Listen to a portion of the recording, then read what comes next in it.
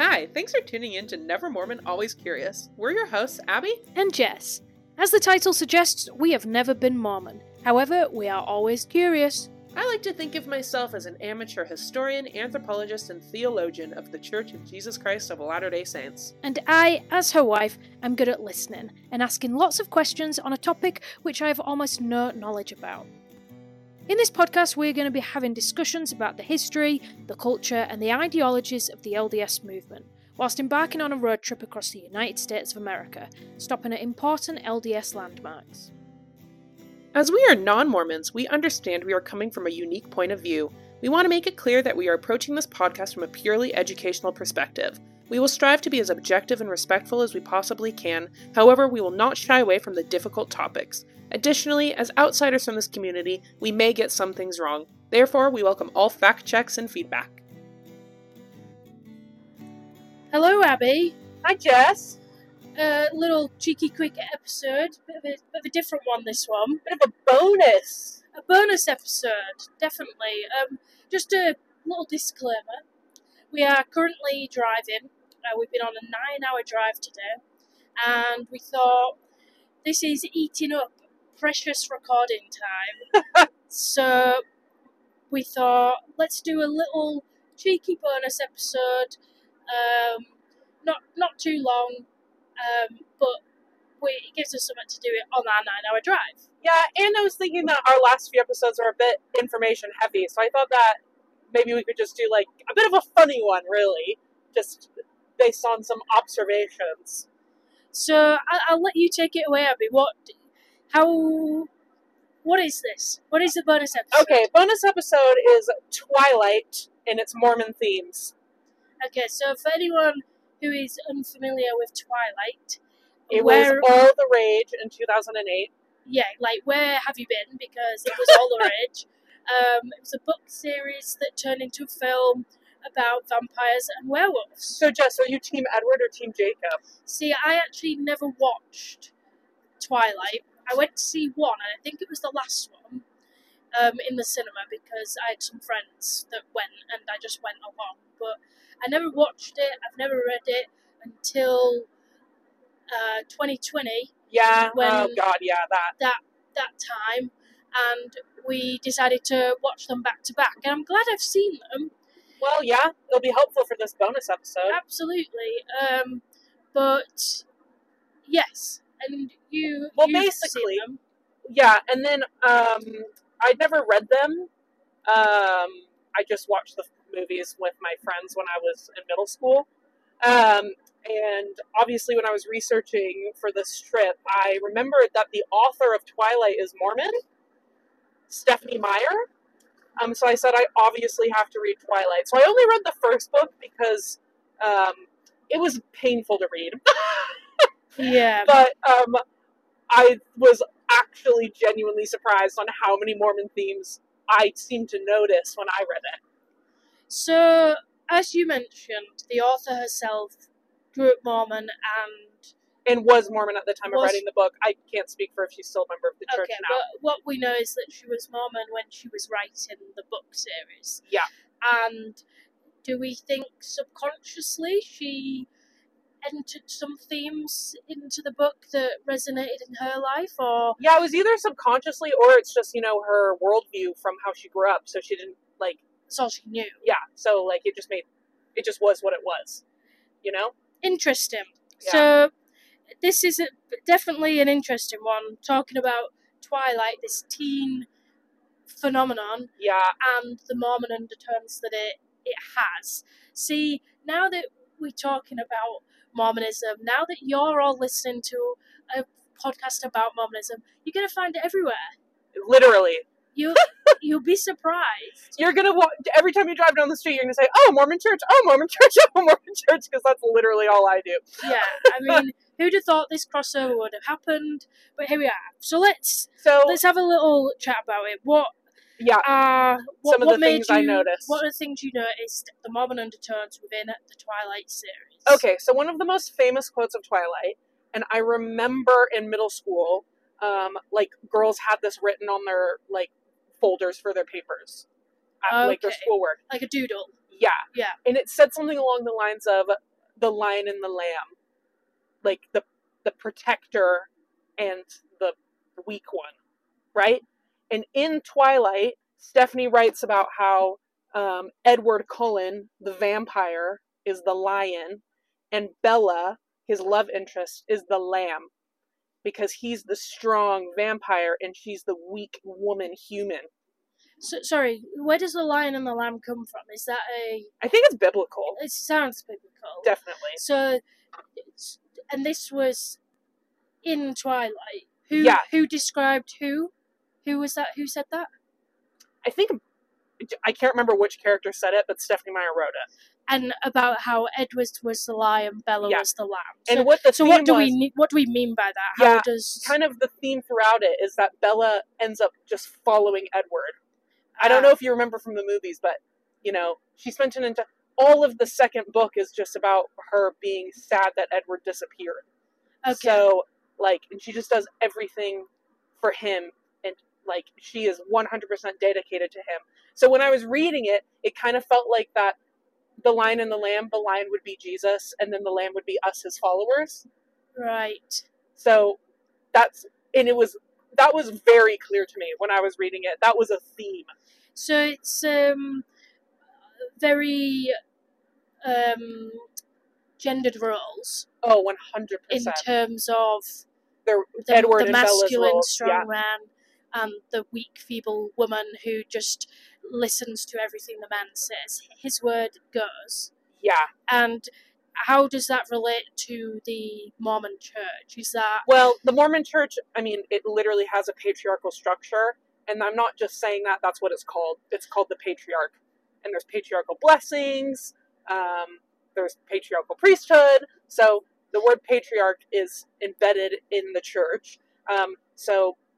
It's just part of Stephanie Meyer's world, is the patriarchy and the woman being not, for lack of a better word, weak.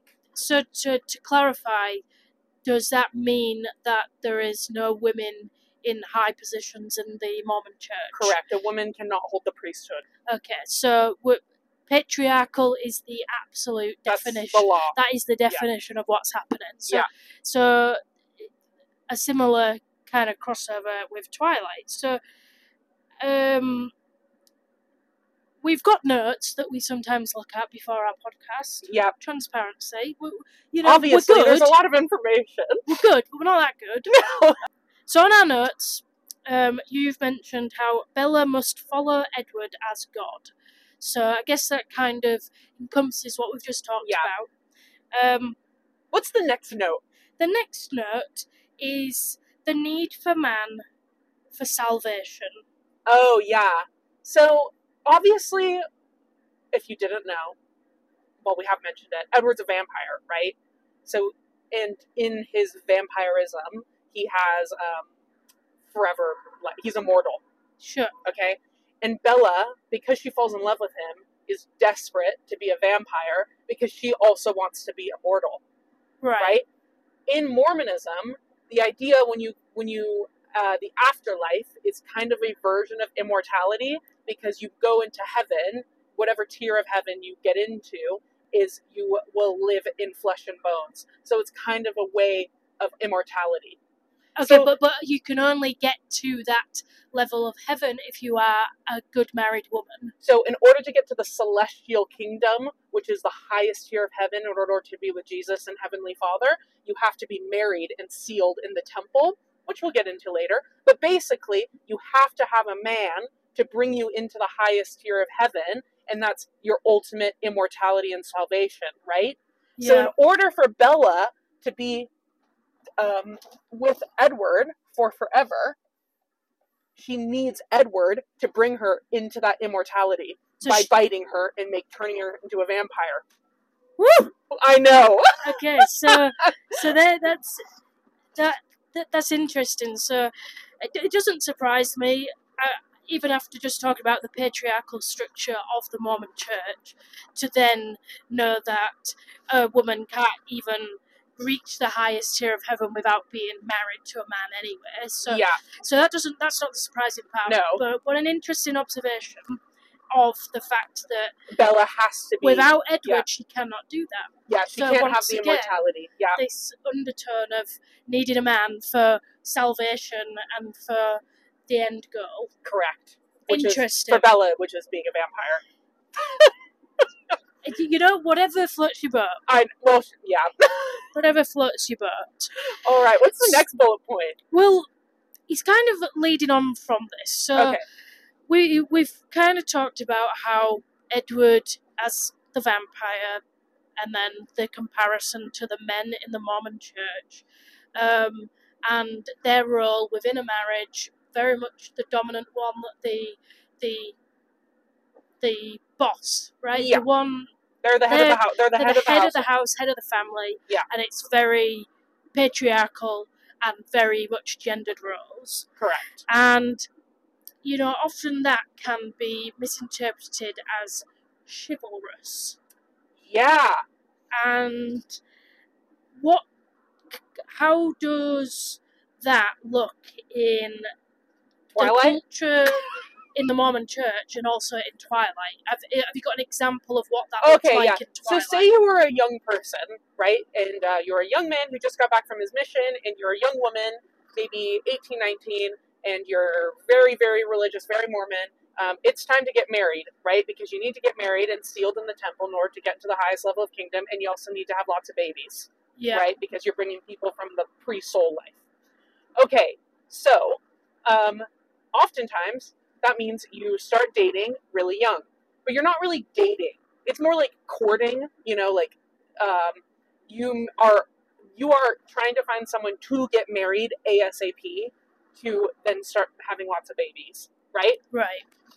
So it kind of looks like, you know, what one might think in 1950s going to the diner to drink a milkshake because they can't have alcohol or coffee or tea or anything, right? So they, you know, go to the soda shop, have, you know, very, very PG dates because you have to, you know, obviously one could probably assume that you have to save yourself for marriage. So, but then what that looks like is the man is very much chivalrous in the idea he pays for dinner, he takes her to the movies, they get milkshakes, right? And then they get married sometimes within like 2 months of meeting.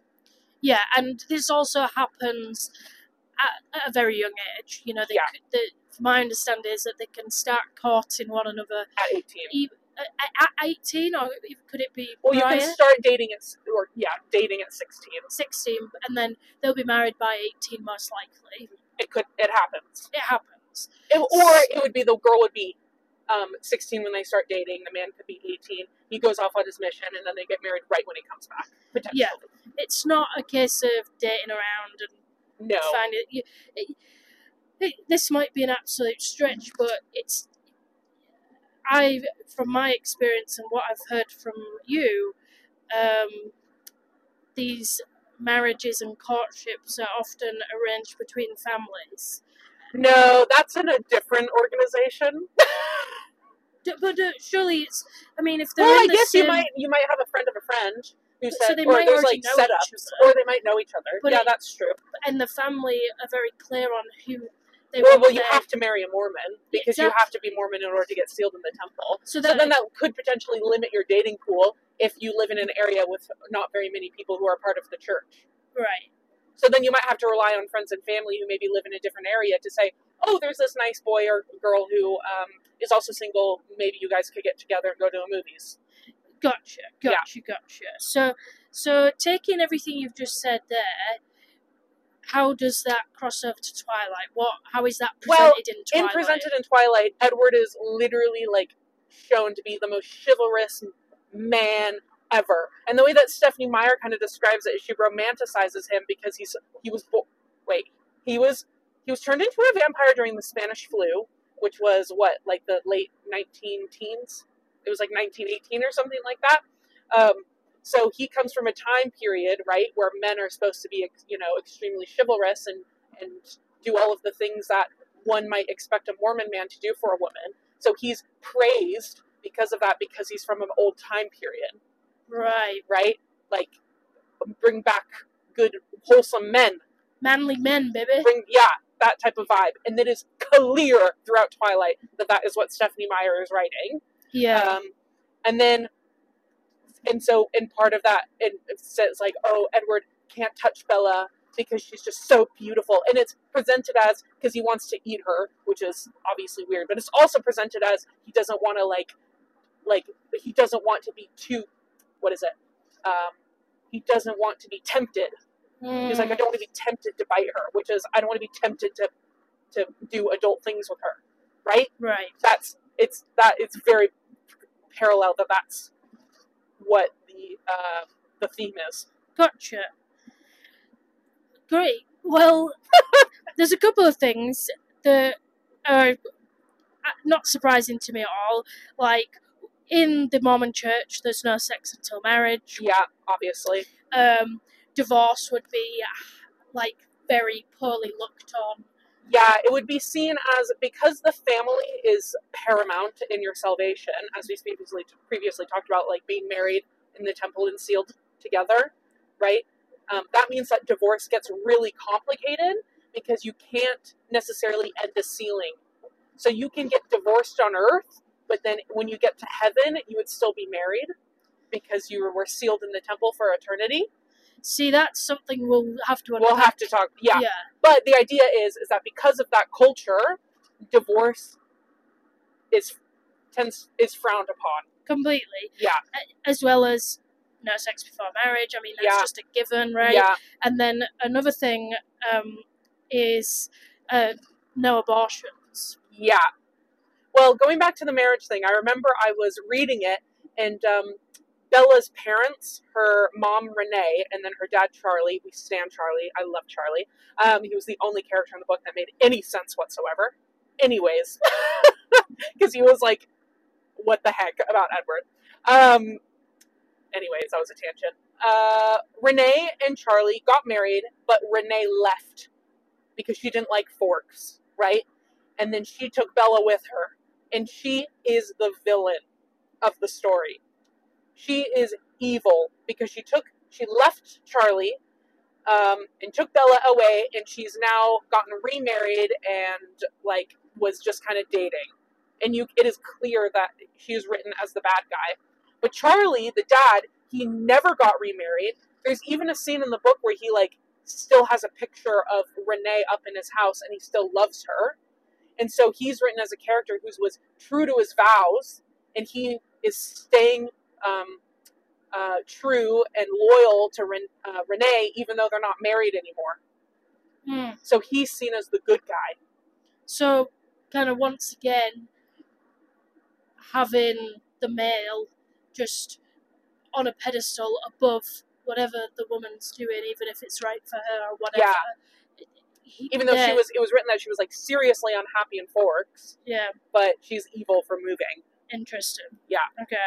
But then for the abortion thing, obviously this is a polarizing subject, but as one can imagine, in Mormonism, abortion is not allowed, and that's because the soul has already been chosen to be a part of that child before they're even brought to earth. Yeah. Okay, so that's why. But if this is fast forwarding to the very last movie, so spoilers if you haven't seen it. I think it's in Breaking Dawn, the book, but in the movies it's Breaking Dawn Part 1. Bella and Edward end up getting married right when Bella turns 18, okay? So they're obviously saving their adult activities until they are married. Bella needs to be an adult in order for it to be legal, so they wait for her to turn 18, and they don't, and so then they go on their honeymoon, right? But at this point, Bella is still a human, and Edward is a vampire. And then they have adult activities, and then they don't use protection because they're Mormon. Well, they're not actually Mormon, but because of the Mormon themes, right? Yep. They don't use protection, and also there's kind of this thing implied that they didn't realize that Edward could have babies. Right. Right. Because it gets really complicated if you go into the science behind vampires, which is obviously not real and doesn't make any sense. But, so they end up, Bella falls pregnant with a child, okay? And the entire book is everyone saying you need to end the pregnancy. right? But then there's one character who desperately wants to have a baby. She's another vampire. She's like the an adopted sister of Edward. She wants to have a baby so bad, and she's like, Bella, don't get rid of it. That's horrible. This is a gift. It's a gift, right? And so then Bella listens to her, and she doesn't end the pregnancy, even though the baby is literally eating her from the inside, because the baby's drinking her blood, because the baby's a half vampire. Wowzers. I know. Okay, so obviously there is a comparison there towards the Mormon church and the culture. Yeah. So the idea is that even though the fetus was literally killing Bella, and she actually died, right? Yeah. And then Edward had to turn her into a vampire in order to save her. Yeah. She didn't end the pregnancy because she couldn't, because of the Mormon themes. Yeah, being that the Mormon church doesn't believe in abortion and would make you have your baby no matter the circumstances. Yeah. So I'm sure there's, I can't speak on it. If anyone knows, let me know. I'm sure, I would like to think that there would be circumstances where if the mother's health was seriously at risk, then they could look at something, but, But this is what... But we don't know. Yeah. This is what we know. This Yeah. is... But the theme is definitely there. The themes are definitely there. It's pretty interesting to see, and I think it seemed intentional, whether it was or not. Yeah. But like you said, the author, it was her life, it was what she knew. Yeah. And you write about what you know. Oh, but the thing that I found the most wild about, like, this vampire lore world, right, is that, okay, so do you know what creationism is? Quick explanation. Okay, quick explanation. You have evolution, right? Darwin, Earth is millions of years old, we evolved into the humans we are today, right? Yep. Okay, creationism is going off of the Bible timeline, which is the Earth is just under 7,000 years old, and humans were brought to the Earth as fully formed humans. There was no evolution, and that's from the story of the Garden of Eden. Right. Right? In Mormonism, because it's they take the book, the Bible literally. Sorry, I just stumbled on my words. Because they take the Bible literally, that means they literally believe in the book, or in the Garden of Eden. They literally believe in Jonah and the whale, or Jonah and the giant fish. They literally believe in the Tower of Babel, which we can talk about these things later. But because they believe in creationism, and Stephanie Meyer would be a believer in creationism, she writes in that Edward is also a creationist. Because at one point in the book, he says something along the lines of, I just can't believe the Earth wasn't created for a purpose by a higher power, and it's as old as it is, or something like that. Okay. And I remember reading it, and it's one sentence, and it was very subtle, and I was like, that, I think, is saying that Edward is a creationist, and he also believes in God because he calls himself of the devil. Hypothetically, if you say that, because in Mormonism, the devil or Satan is Jesus' brother, Right. So you can't have one without the other. So if you were looking at it from a Mormon point of view, if Edward believes in the devil, then Edward would most likely believe in Jesus and Heavenly Father from a Mormon perspective. Whew. Which is weird and confusing, but I just noticed it when I was reading Twilight. And that's what this podcast is about. It's about sharing your thoughts. It's about me learning, and it's interesting. I mean, maybe nobody else saw these, but it's something that you saw. Well, so I would love to know if there's anyone out there who grew up Mormon, grew up LDS, or is still LDS, and they've read Twilight and they noticed these things as well. I would love to know. And if you've noticed anything else, please let me know, because when I was reading Twilight, I just absolutely loved finding these themes. Well, we'll leave it there then. Yeah. I hope you enjoyed this little bonus episode. We're hoping to do a few little bonus episodes that kind of, not completely revolved around the trip that we're on right now. Yeah, or just extra background too. Yeah, so keep tuning in. Thank you as always, and we'll see you soon. Thanks, bye! Thanks again for tuning in to Never Mormon, Always Curious. If you enjoy this podcast, please subscribe for all Never Mormon, Always Curious content.